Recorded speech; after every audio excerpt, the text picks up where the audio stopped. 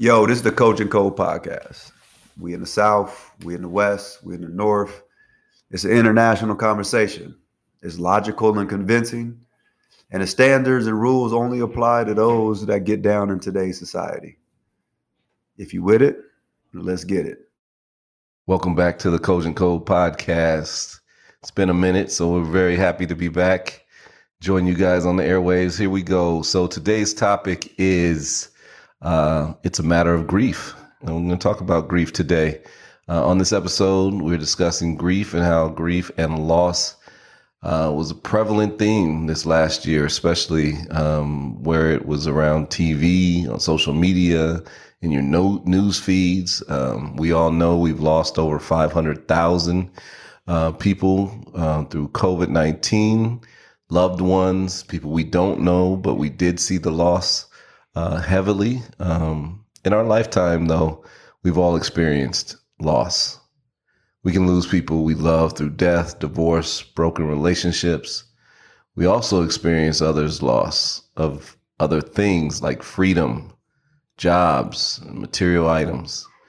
All of these things can be very painful, and we need ways to process and cope through it. We want to discuss the 5 stages of grief.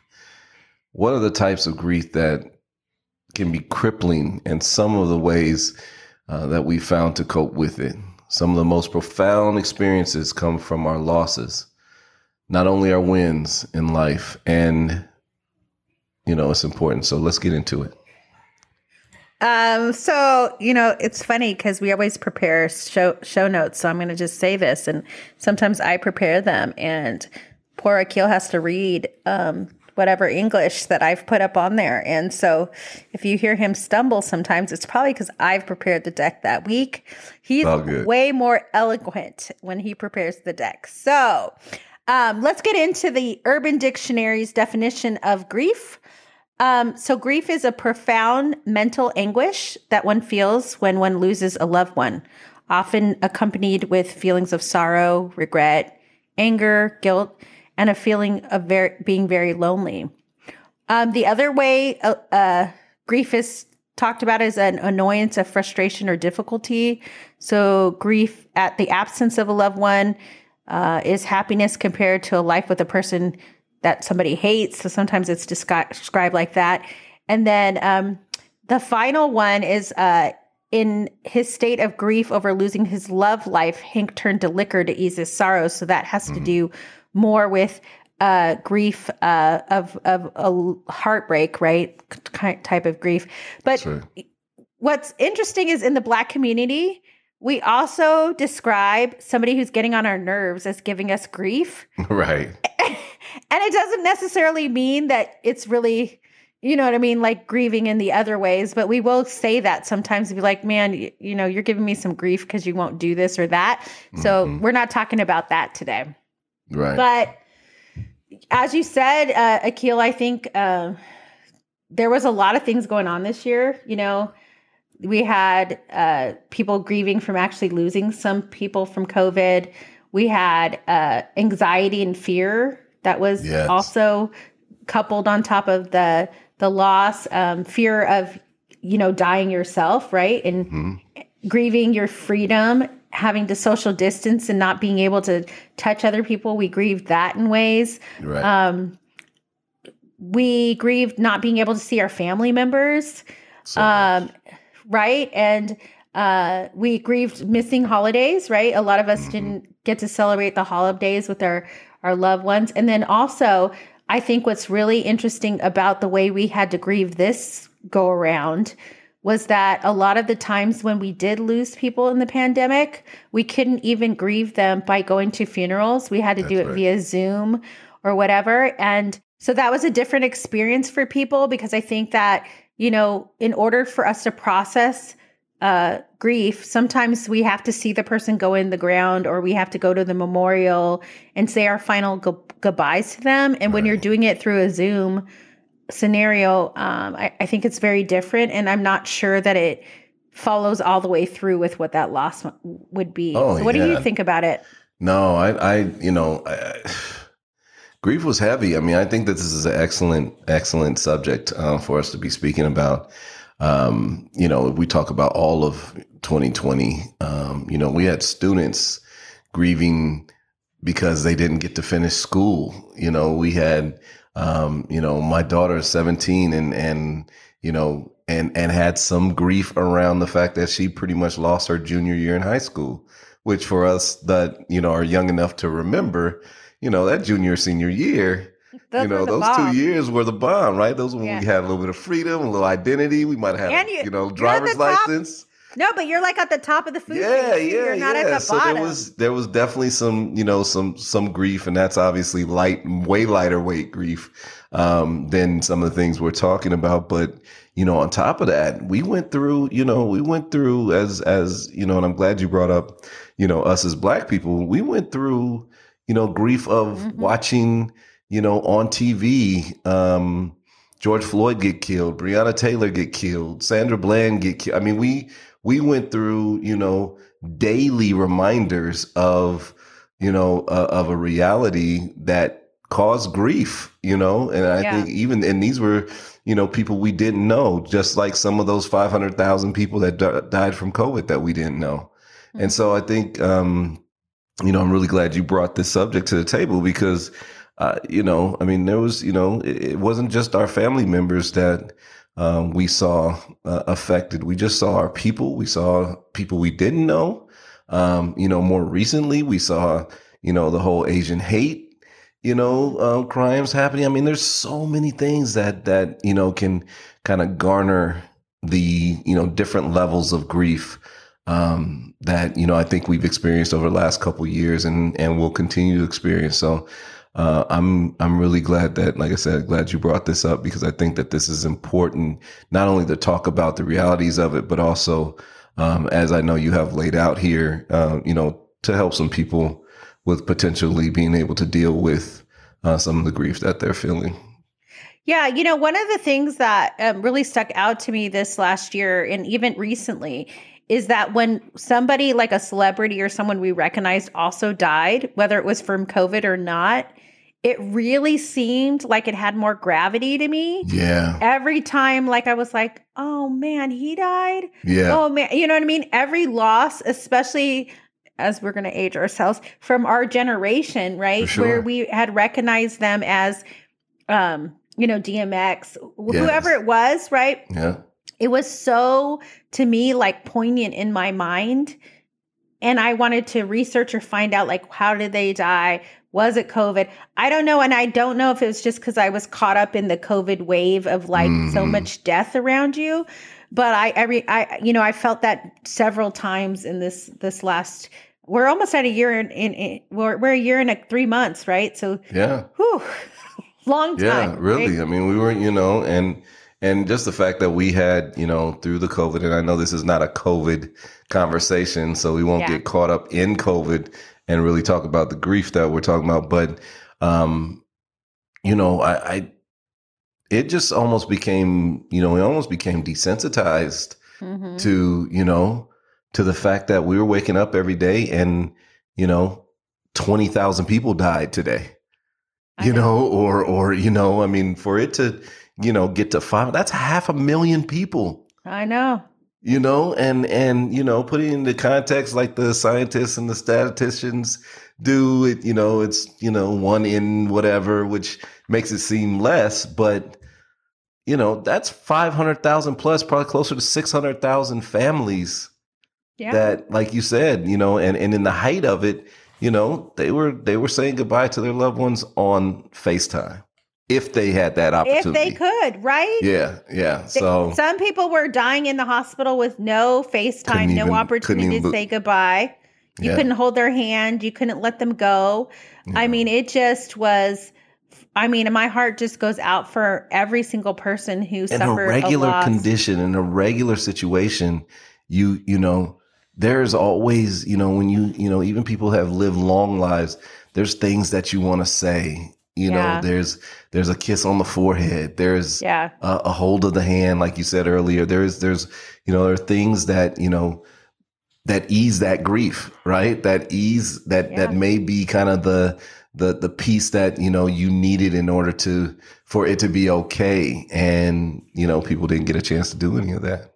I know some people who I personally know who had to deal with a loss of a loved one, maybe not from COVID, but from whatever the ailment was. And they opted to have the person, instead of being in a normal hospice situation, you know, be at home so that they could be with them, right? They could be with them during that time. So it's, you know, people chose to do it differently just so that they could have those moments. Right.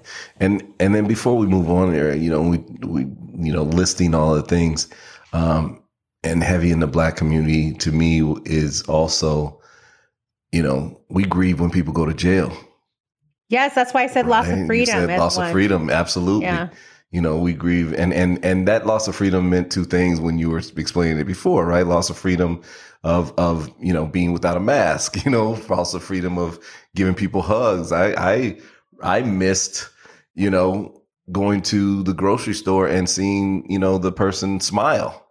Yeah. You know, when's the last time you saw a smile in public? You know, I mean, so crazy. You know, there are so many things that we, you know, potentially are grieving upon, but yeah, in our community, it's the, you know, it's people going to prison, it's people not coming home, it's people, you know, just, you know, all of it. So, you know, it's unfortunate that we have such an incredibly long list of things that we could grieve about. And, you know, I never knew, kind of growing up, it was always just, you know, losing a loved one, you know, was really the grief. Might have been some slight breakups or, you know, and then we're going to talk a little bit of some heartbreak and stuff like that. Yeah. But, you know, but the real grief, like we're saying, was when somebody passed, and now our list is 2 pages long yeah. of things that we can grieve about.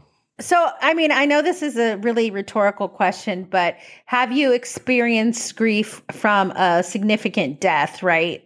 Some people, I think, go a while in their life where no one really close to them dies, but maybe a extended family member dies, and you go as a, you know, a way to show your respect, right? But maybe it was your great aunt, you know, somebody that you didn't really spend that much time around. But have you experienced like grief from a significant death of someone close to you? Man, when you know, when I read, you know, this the deck and kind of prepared my thoughts around this, it tripped me out because my list is longer than I'd like it to be. Right? Mm-hmm. I you know, within the last, say, you know, 5 years, or, you know, maybe a little bit longer than 5 years, lost a lot of people. You know, from my grandmother to my uncle to, you know, my aunt, my cousin. Like I've lost a lot of people, and for different things, you know, suicide to, illness, cancer to, you know, to just different things. And, you know, most recently, at the end of 2020, I lost my sister. Mm-hmm. And so it's, yeah, you know, it's, you know, the names are, the list is too long. Yeah. You know, I mean, obviously in a lifetime, you lose a lot of people, but just thinking about kind of the how compounded it is, in such a, you know, like a 5-year period, or that, you know, that amount of time, that many people, it really has, you know, it's been a trip, man. It's been a trip to carry that into also the kind of the collateral damage of or, you know, collateral that comes from those people, losing those people. Yeah. So, you know, I experienced grief from death at a very young age. So my father died when I was 11, or I was about to turn 12. We were super close, very, very close. And, you know, I wouldn't wish that on any child, to have to go through that situation or scenario, because one, I don't think the maturity level of processing what actually is going on is there. Mm-hmm. And secondly, I think that for me, I tell this story, and of course, we're going to try to get through this whole podcast without getting super emotional. But Right. When I was little, I used to pray every night, and my dad was sick.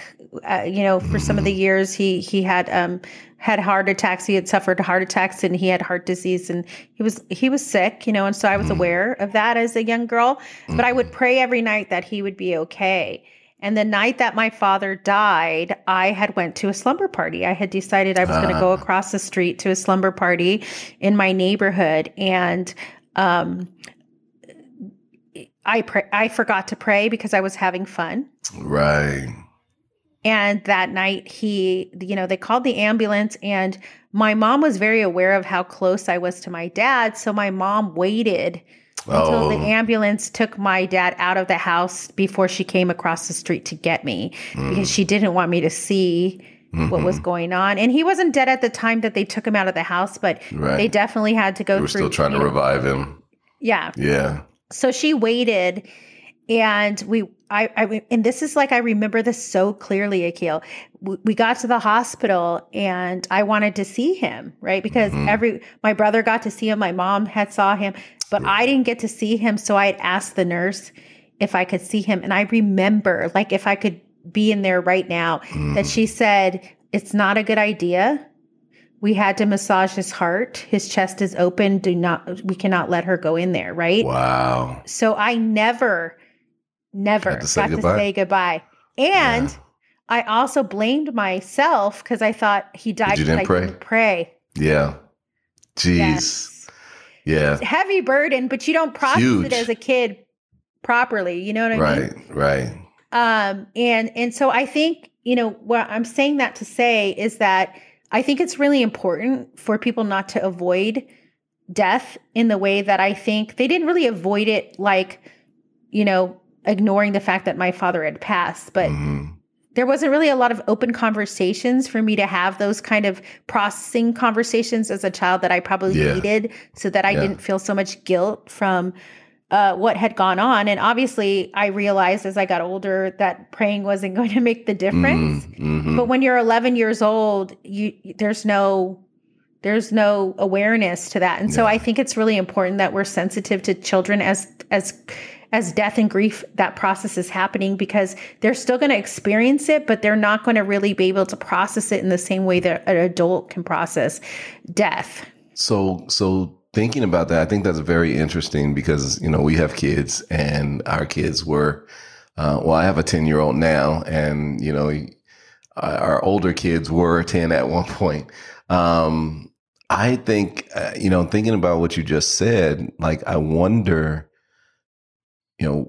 if you were to talk to your current self, if you were to give some guidance to your 12-year-old self or your 11-year-old self going through that, in the context of what you just said about how, we need to be sensitive to, the younger, our younger kids who are youth who are grieving. What would you say to, the young little Sia, going to that and maybe helping her to deal with that moment? Well, one, I would definitely want to give her the time and the space to express herself, because I think that people were so busy dealing with the arrangements and dealing with, my mom also had a great loss that she was suffering, right? Her husband. And I think people just kind of just not ignored us. They definitely were comforting to us, but it kind of was a weird thing. So I would want to give her space to talk about it and give her, help her with the words to kind of get out what she needed to get out. And the other thing I think I would do is really make it known that, illness also, I don't think kids understand in the complete way, because I think a lot of times we think it's too complicated. So we don't talk to them about what it actually means, because we don't want them to think of the very negative of what the outcome could be. Sure. But I think that by not doing that, it wasn't preparing me for what he had 3 heart attacks before the 4th heart attack, which ended up taking him. But the thing is that had I known that heart attacks most likely could result in death, not that I wanted to be scared that my dad was going to die every day. Right. I might have been able to say the things that I wanted to say or process it, because I think there's a big debate with death. And I've asked people who have dealt with parents who have died of cancer or something else. Like, do you think it's better to know, or do you think it's better for somebody to just die and then you have to deal with that? Right.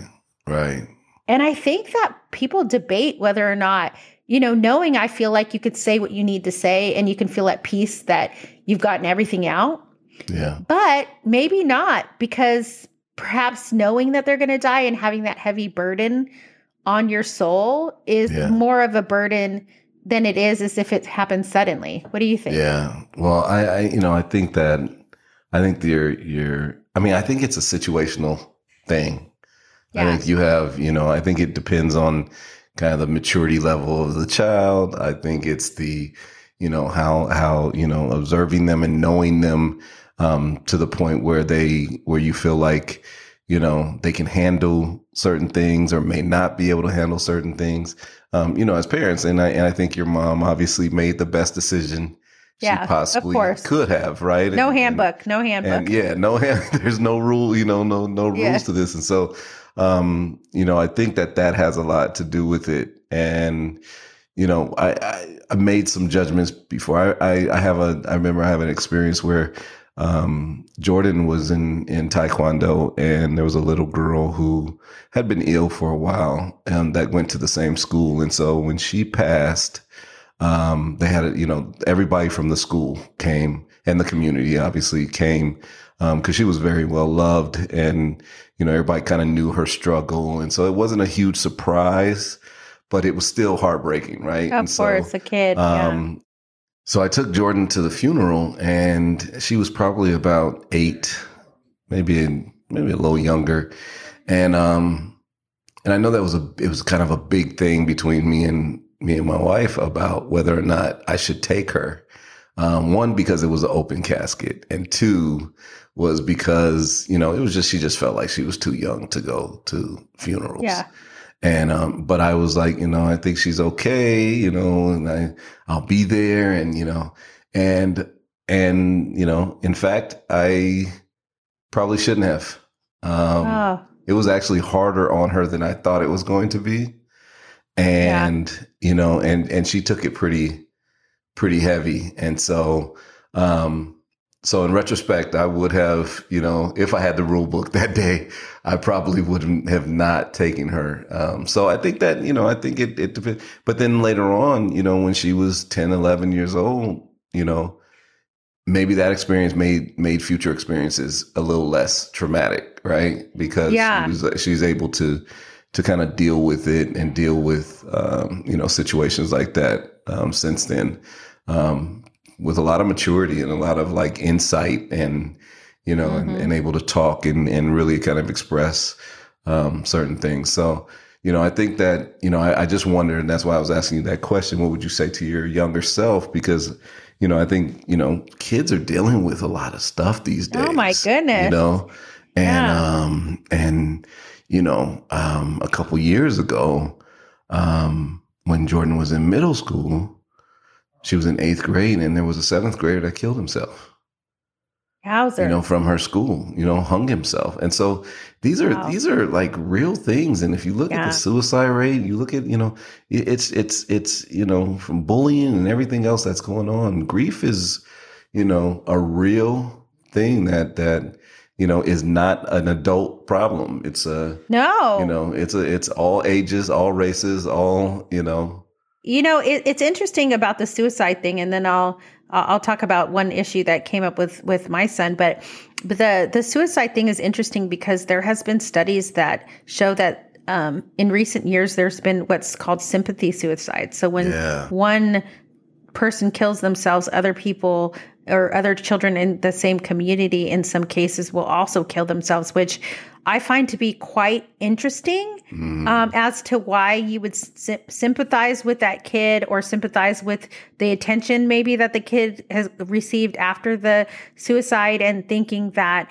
maybe you'll go ahead and do that. I think there's a lot of mental health issues, and then we'll go through the 5 stages of grief. So it could be connected in some places with those 5 stages as to why, children might feel that raw. Absolutely. to take that step. But Zion had a friend who recently died of an overdose. Wow. He was very close to him, and it affected him profoundly. And the kid had gone and partied with some other kids, and there was questions about whether or not the other kid was aware, the one that was with him at the time, that he was overdosing, and whether or not he could have done anything about it, because obviously you're not supposed to be doing those kind of drugs. Right. Obviously there could be repercussions from other, from potential police action and other things. And so it was really, really tough on Zion and I think their community of kids, because, in your mind, when someone dies that way, you always think, well, maybe I could have saved them, or maybe I could do something different. Right. But to get back to that question about my younger self, the truth of the matter is when it's their time to go, it's their time to go. And that's right. You can do measures. I'm not saying like if somebody's choking, don't try to save them. But the truth of the matter is that you could put every effort to try to save somebody. And if it's their time to pass on, it doesn't matter what you do, that might be the case. And then in the opposite of that, in some cases, if the person's still supposed to be here, even if they have a near-death experience or almost they've died for a couple of minutes, they may revive and come back. That's right. That's how I believe, but it was interesting to see. So you talked about a lot of death in the last 5 years. What are the ways that you saw it show up for you, the grieving process? Like, how do you grieve? Did you become a little number as the deaths went on, or did you have the same process every single time? That's a great question. I process things. I'm generally the rock for everybody else. Right. So my processing is usually to try and make sure that everybody else is okay.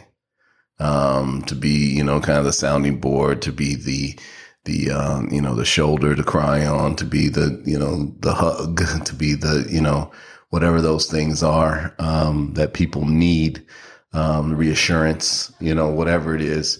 And so I find myself, a lot of times in those situations, it'll hit me in stages. It definitely, at the moment of the funerals, usually I am, I feel it, and tears flow.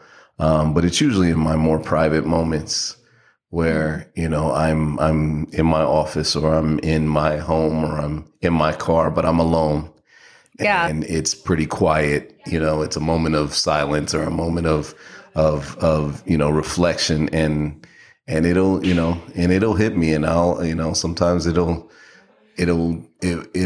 manifest in tears. Sometimes it'll, manifest in a, me talking to God and or talking to the person, that's gone, I talked about my sister a little bit. I've talked to her many times, since she's been gone. And so, a lot of it is that, and obviously, that's more, kind of therapeutic for me, not expecting an answer or anything like that. So no, we're not talking about ghost stories or anything like that, but I definitely, I definitely have, I think that's, a lot of how I deal with it. And I feel better usually when I'm making someone else feel better about the situation. So I don't know if I fully get a chance to deal with a lot of things. And I deal with it, I guess, in stages and in my own kind of pace. But I always feel better about a situation when I'm trying to make someone else feel better about it. I'm glad you shared that, because I think a lot of men don't get a lot of space to cry or grieve in a way where I think really is, I won't say healthy, but because I don't want to put judgment on it, but I do think that it's important for those moments to come so that you can pass through the grief and kind of process the grief. But for me, I don't like to cry just in general. I like to be a tough girl, but I do get to the point where, if something touches me, I will cry, and I definitely cry in the grieving process. And I seem to be a little bit of a magnet for other people who are going through the grieving process as well. And I've never really been able to figure out what in my personality triggers that, because I've had a lot of people, even in work settings, cry in my office where I totally don't expect it's coming. Like I'm like, oh goodness, did I say something? But I don't know if there's some kind of presence that I have that helps them feel like it's okay, that I'm not going to judge them if they are to cry or they are to feel that. But I think it's important and I think it's important that you said that when you're getting through that process, you're sometimes talking to the person, sometimes you're crying, sometimes you're doing those things. I think that's very normal. Like, talking to the person, like I still to this day will ask my dad to watch over me when I'm doing something, or I don't feel comfortable, or I feel like there could be somebody behind me or something like that. I've had that moment. I've also, said, let me know what the best thing to do is here, and hoping that my head will become clear enough to come up with that idea. Absolutely. But one of the most interesting things that I did is I went to go see a psychic medium. Okay. Yeah. To see if, because it seems I'm very logical. So it seems like I know that's a little like out of your normal character, but let's do it. But I think because my dad had died at such a young age, I really wanted to say some things that I never got to say, as I had told you what the story was. And, it was a very interesting experience. I do think that there's something to it. I have to be honest. Yes.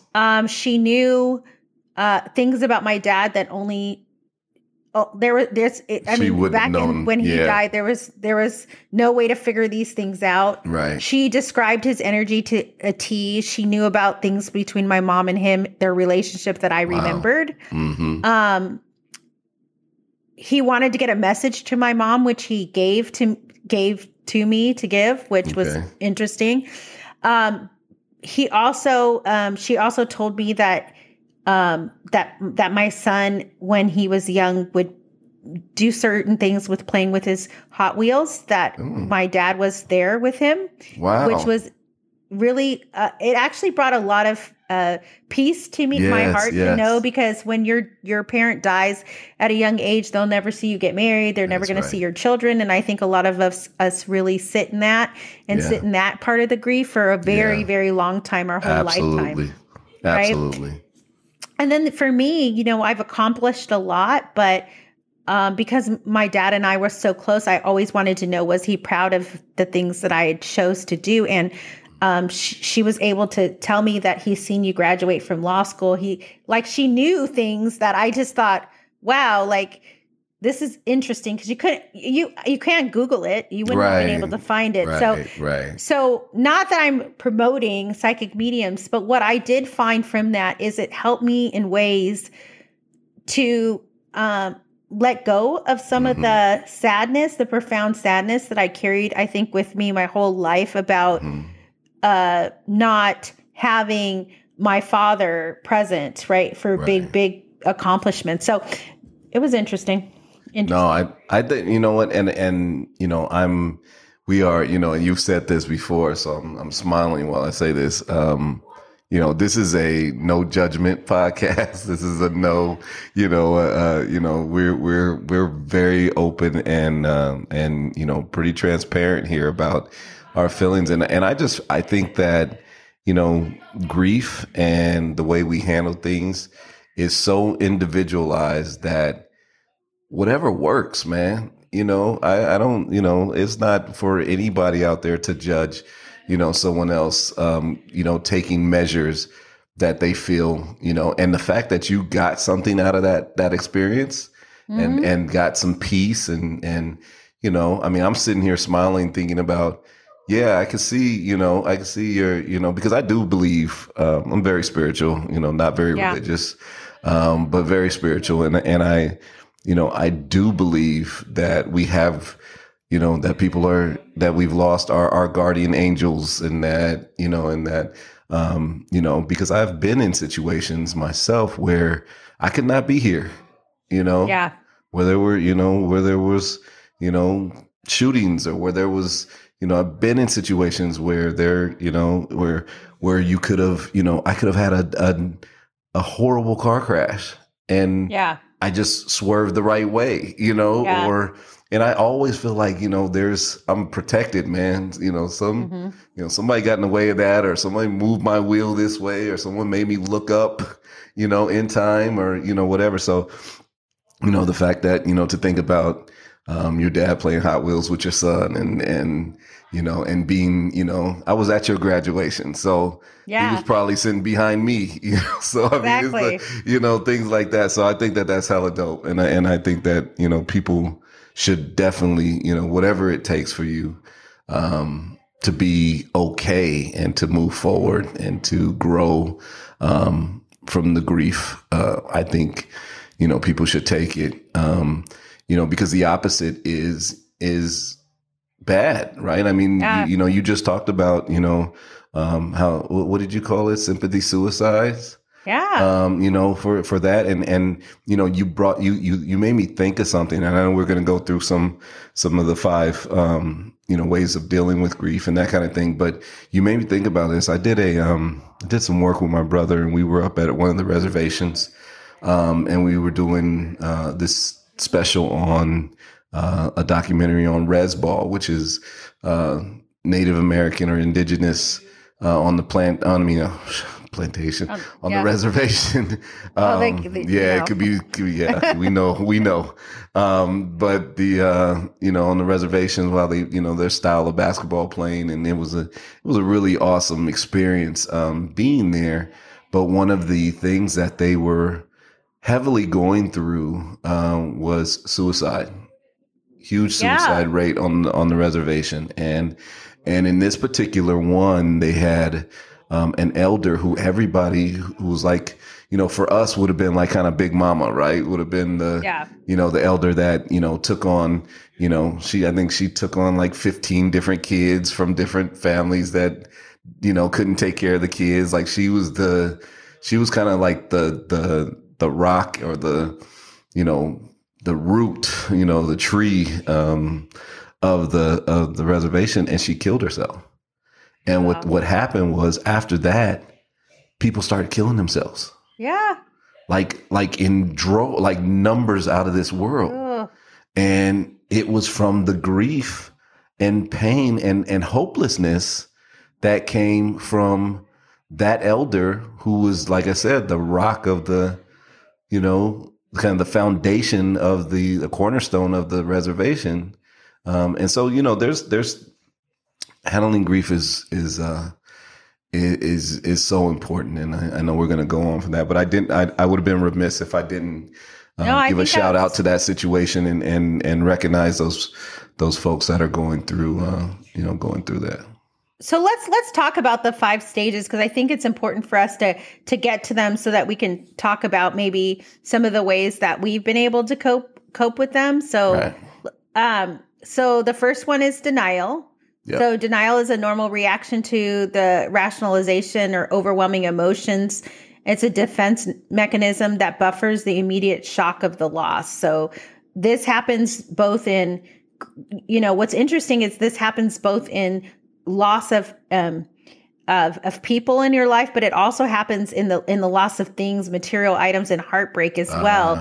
People go through the same kind of stages when you're grieving the loss of something. Mm-hmm. And then the second one is anger. So as the numbing effects of the denial stage start to wear off, then the pain starts to firmly take hold. As you search for blame, you feel intense guilt, or you lash out.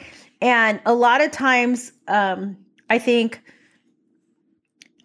this one's interesting because either when you're mad or angry at something and you want somebody else to be the reason why it happened, you're going to go ahead and kind of blame something for it. And then the guilt that you feel, sometimes from like maybe you played a role, or maybe it could have been you, or maybe whatever that is, that shows up and it comes out in maybe a form of anger. And then lashing out. I mean, we typically see people sometimes lose it on other people when they're going through grief.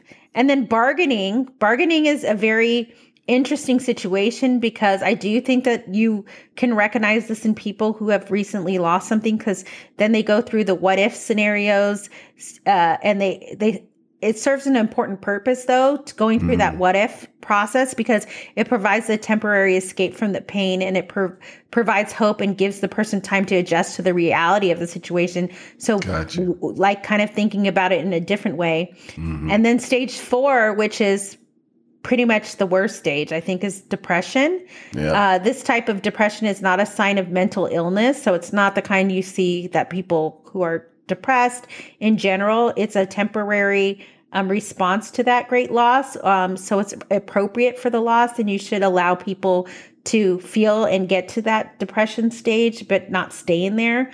It might show up as an intense sadness. Maybe you're not sleeping very well. You don't eat. And you have a loss of motivation. So those are very common in that type of depression.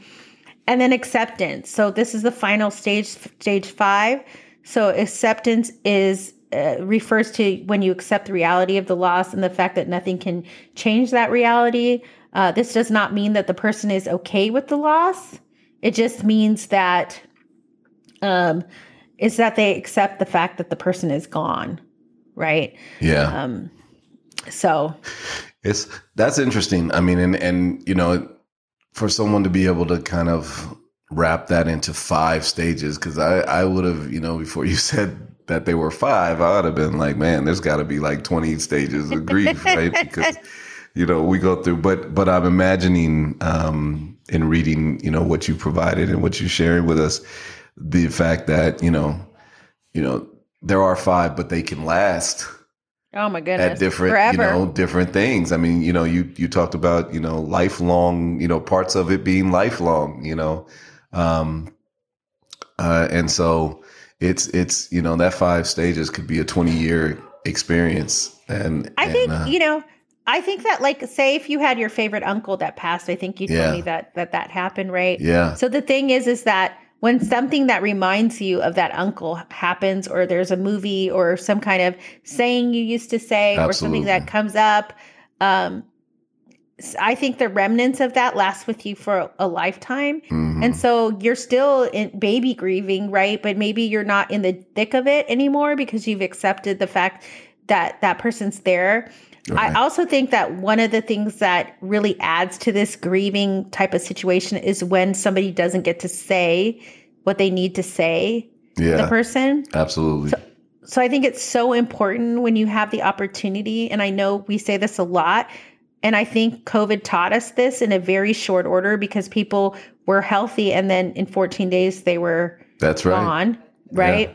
Yeah. So if you have something to say to somebody, don't be scared to let them know, because yes, maybe they will reject what you're saying. Maybe they won't be excited about what you have to say to them, but at least you get it out. And to me, that's better than keeping it in. Yeah. Because they should know it. And maybe their actions at that moment might not be what you want, but I'm sure that people, whether they love you back or whether they, whatever you're expecting from them, because it's about the expectation that you didn't get when you're afraid to say something. But I think saying it and letting them have that inside, and letting whatever happened to them happen, then it's a much better, peaceful feeling than not saying it at all. Yeah, no. And I just recently, I know my cousin, another one of my cousins, his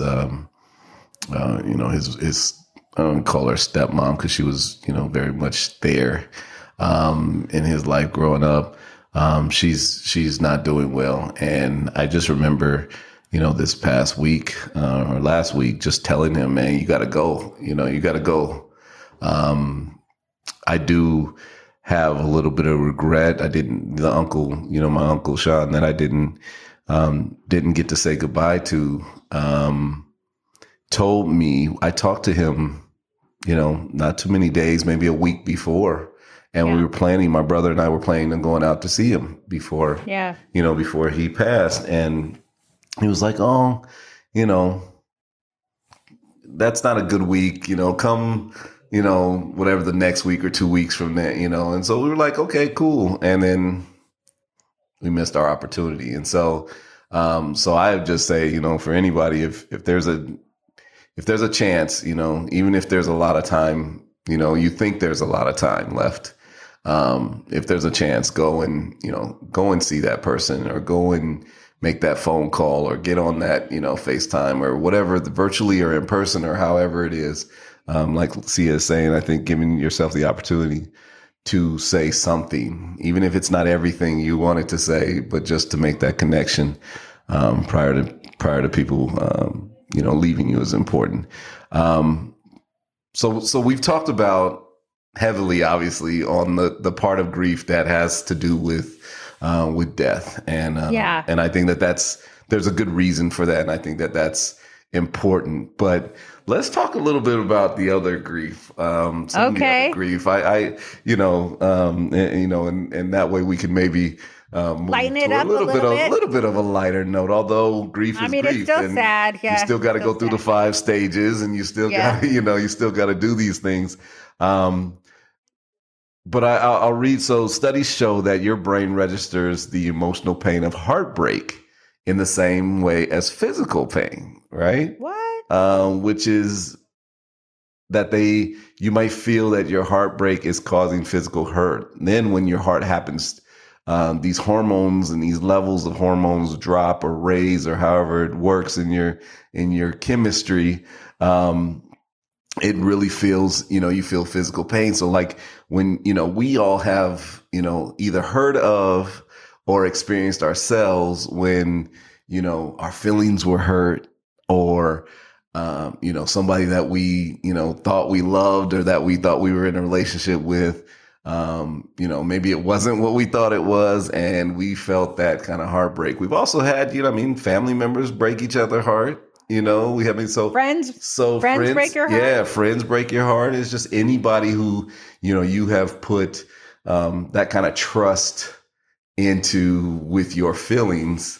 But the crazy thing is, is what you were telling me before, and that is physical pain. And so that's why we know, what do people do when they have heartbreak? They either go into depression, they go through some of the 5 stages of grief, right? Yeah. And how that applies to heartbreak is really interesting to me, because totally, what do? We deny it at first, right? This shit ain't happening. Man, I'm gonna call her back. This ain't happening. It can't happen to me. What's going on? Do they not know who I am? The end. Yeah. Do you know who I am? This is not. This is denial is hella heavy. And then, then you be mad as hell because the anger pop in, and you be like, and that's when you got like Jasmine Sullivan breaking windows out your car, Alanis Morissette, yeah, all of that. And then, then you bargain like, oh, should I give him another chance? Is it really over? Maybe it's not really over. I know I done destroyed everything. You did the waiting to exhale and burnt all his clothes up in the front yard. But maybe we still might be able to work it out. Yeah, I'll buy him. We'll work it. Maybe she'll take me back. Maybe we can work it out. And then depression hits like, yeah. And then acceptance, and then you move on, and you start working out at the gym, and then you lose 20, 30 pounds and get fine again. And then you like, you put the ice cream down, and then you're on Bay Alert again. But I thought it was really interesting when you said earlier, though, that offline, that you were telling me that, some people can literally like take Tylenol when they're having heartbreak, and it almost has like the same effect as like if you had a headache or like real, Yes. some kind of physical pain. So I was listening to a podcast, actually, a part of a podcast, and she was kind of saying the same thing. And so I went to research it to figure out if that was true, because I was like, that cannot be right. But like you said, that hormone level drop is the same stress hormone, like cortisol in your body, which when you experience stress in life from work or whatever, that's what gets released into your body. So because you're under a lot of stress from the loss, that's being released in your body. And the other thing that's really interesting in that article that I read, and it was a medical article, so it wasn't even like, some kind of okie doke. When you're in love, you release dopamine and oxytocin. Yes. And so you're releasing these very feel good type of butterflies. Yes. And so you want more of that. You want to repeat that behavior. So the loss of that, right? You're having all of these, hormones being released in your body in a positive way. And then in the opposite, you're having all of these stress hormones being released. So it makes sense that your body is going to sometimes feel physical pain as you're going through a heartbreak. Yeah. It's interesting because I was in a relationship for a very long time. And I went through an extreme amount of heartbreak, and I had dated people before, and I had broken up with people before, and I had never experienced what that was. Yeah. And it was crippling to the point where I didn't even want to get out of the bed. I was very, I was surprised. I got up and went into work. And, I was telling a friend of mine the other day that my routine was I would get myself out of bed. I would take the shower. I would get ready for work. I would go to work. I might cry in the car. I would get all the way to work.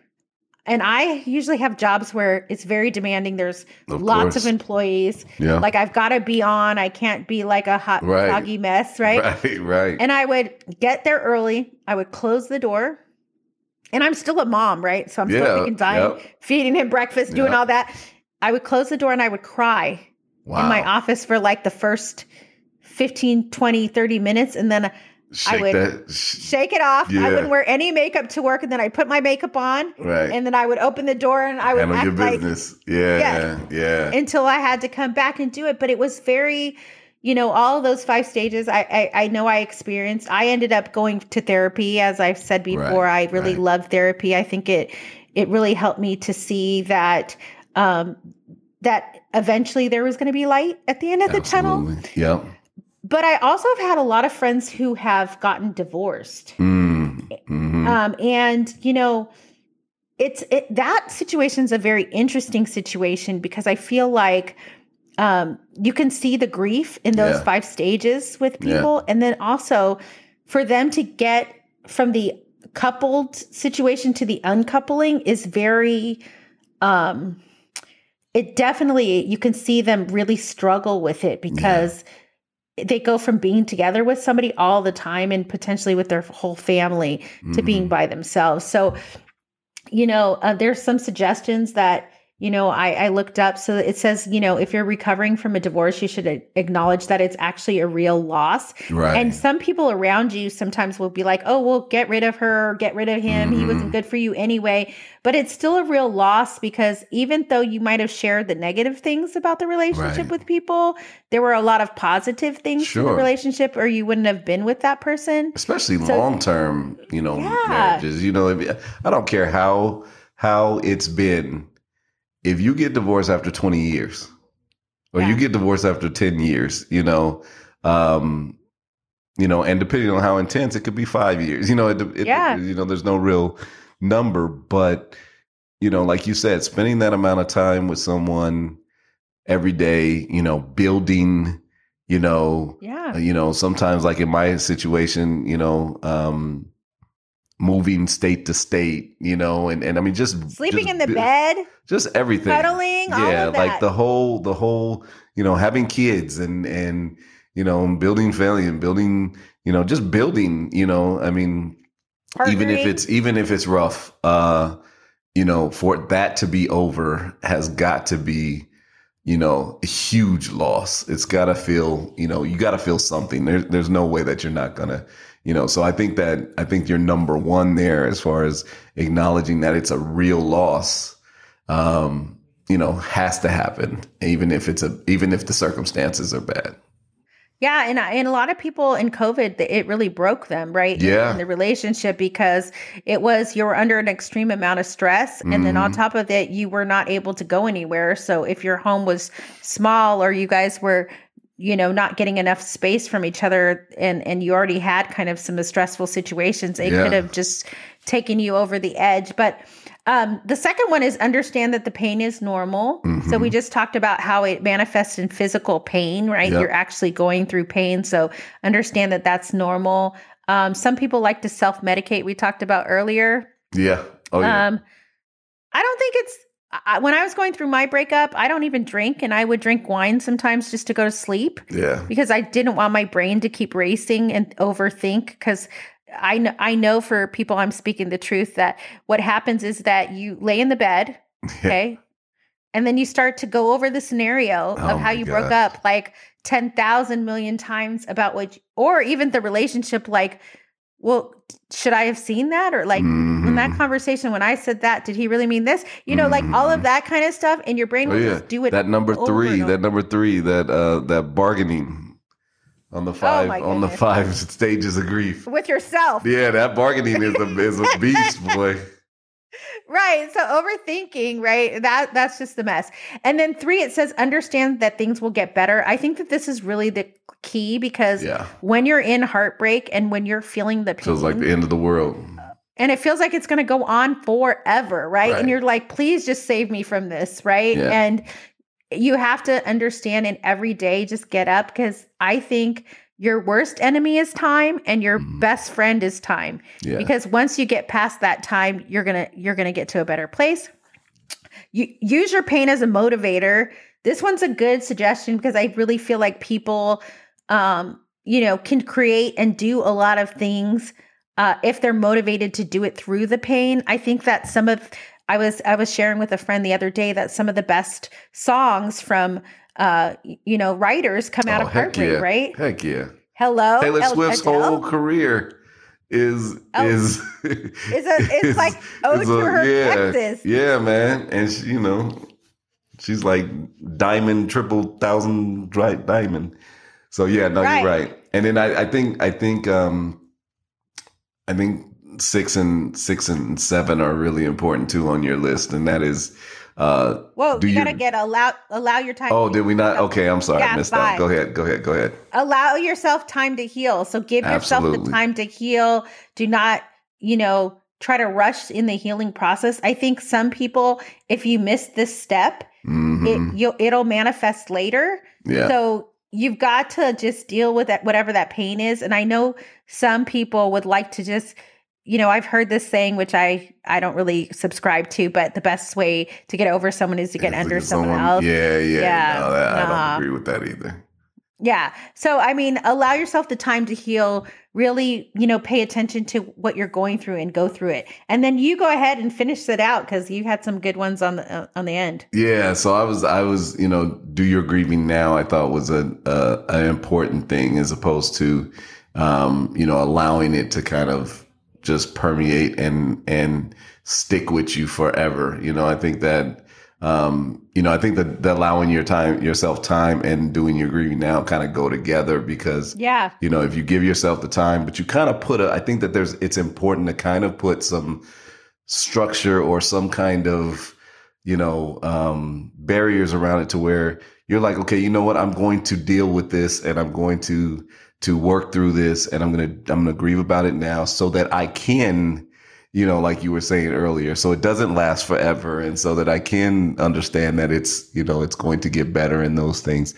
The number 7 was learn to forgive, which I think is a huge thing, because I think that by itself will or won't allow you to move on. Right. Yes. So if you get stuck at 7 and you aren't able to kind of transform or enable yourself to forgive, that person and yourself for going through, whatever got you to that point, I think is huge. Number 8 was find a support system, which you've mentioned therapy. We've talked about friends. We've talked about family. Sometimes it may be an internet group. Sometimes it may be a psychic medium. Yeah, it might medium, be, whatever. Whatever your support system is, get that support system. And then the number 9, which is one that I believe in wholeheartedly with actually every part of life, and that is go at it one day at a time, right? Take it in bites and pieces and take it one day at a time. Now, the only thing that I would say about this list, which I think is a very thorough and very great list, is that maybe you may put it in a different order, right? The sequence may be a little bit different. I'm thinking maybe finding support system may go earlier than number 8, because for me, by the time I get to number 8, I don't need the support system no more. So I think that you have some freedom, obviously, to move some of these around, but I think all of them are equally as important, and they help you get through, divorce, help you get through heartbreak, help you get through separation anxiety, help you get through any of these things that as humans we go through, and it's really okay to be human. Yeah, the only other things I want to add in from my own toolbox of how I've healed from heartbreak was exercise regularly, because you also release endorphins when you're after you finish exercising, and it gives you kind of a better feeling. You just have a better feeling for that day. I mean, even if you're on a low frequency, it helps you get through it and kind of push through it. Plus, I like to cycle, but I also like to box. Yes. And I'm just going to say, boxing a bag when you're mad or hurt or whatever is the best feeling ever. Just punching it out and imagining, whatever you need to imagine. Wrap your hands and your wrists, though, because depending on how mad you are, you're going to need some Tylenol or something afterwards, because your hands and your wrists are going to be in pain if you hit it with all your might. Right. But I mean, it feels good to me, even if I've had like a very stressful day. After I do something like that, I feel a lot better. And then the other thing that I did in my breakup is I meditated, right? So every morning Deepak Chopra and Oprah have a good series where they have a 21-day meditation. They have all different subjects. And I would pick the meditation, series that I wanted.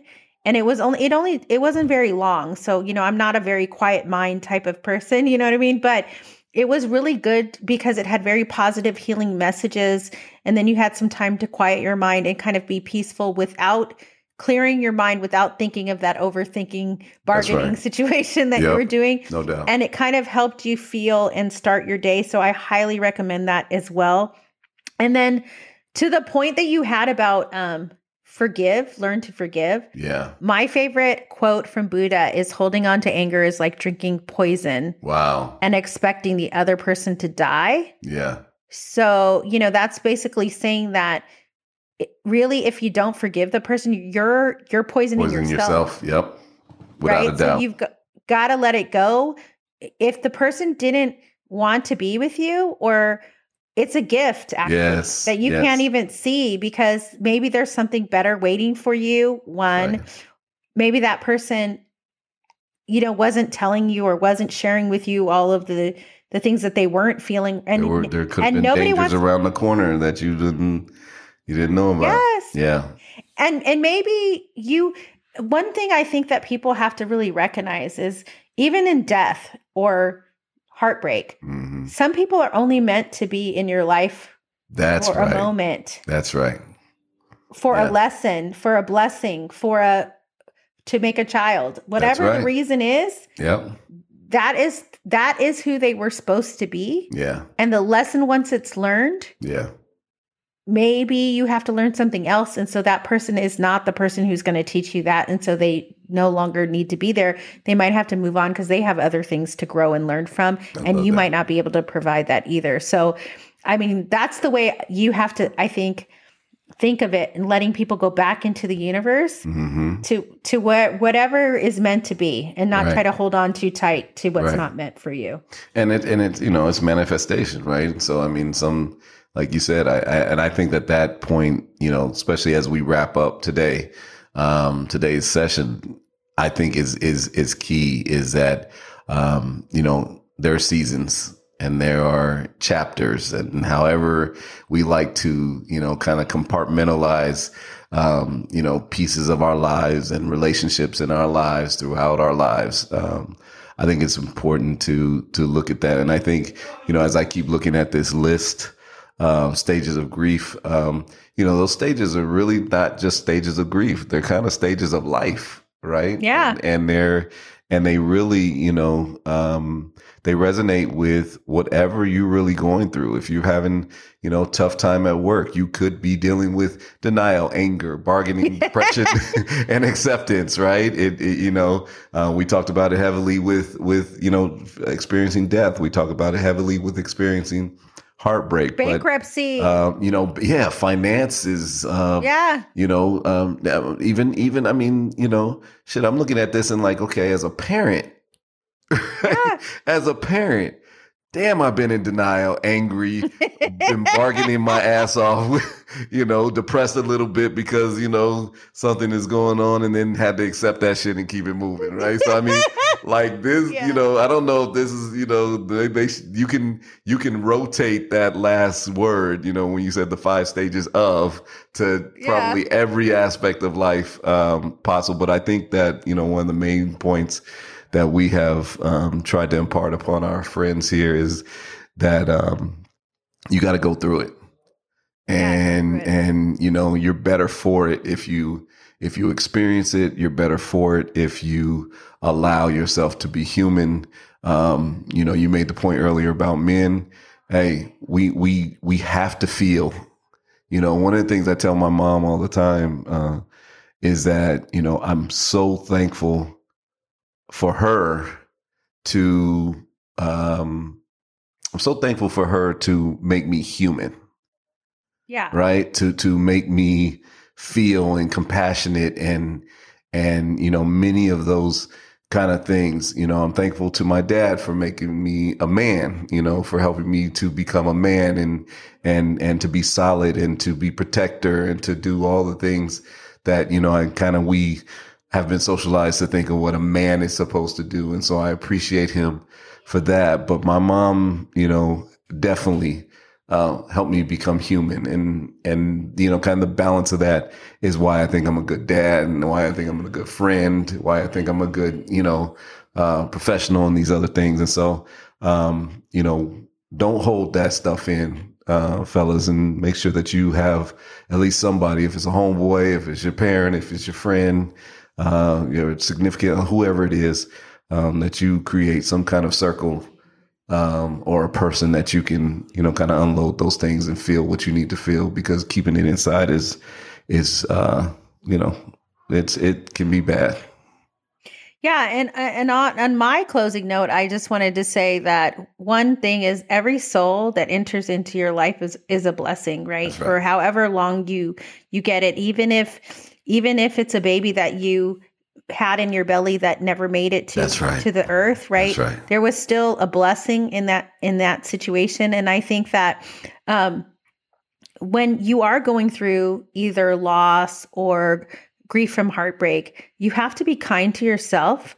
Take the lessons from the situation that actually apply, and everything else with the anger and all the bargaining and the other thing that the other person is also bringing to the situation, you leave that where it needs to be left. And that might be on the floor, on the ground, somewhere else. But take the lessons that you could have done to improve yourself. And I think when I went through my breakup, I was in therapy for 3 years after the breakup.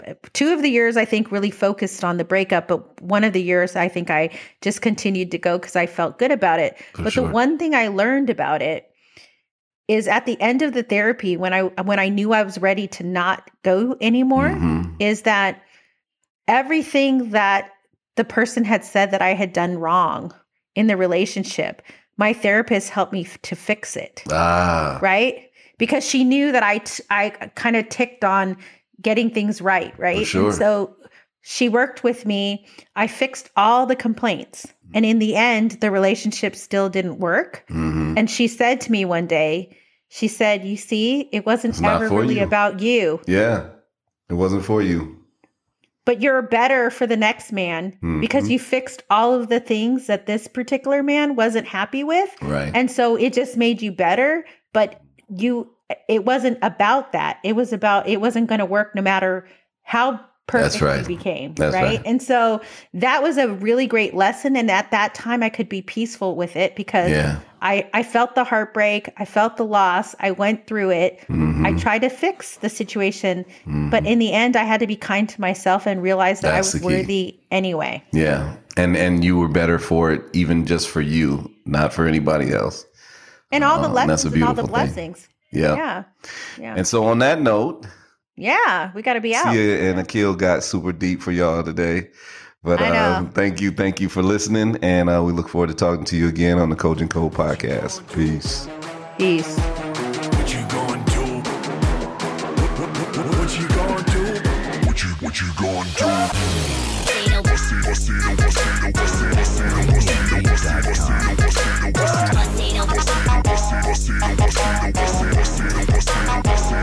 Bust.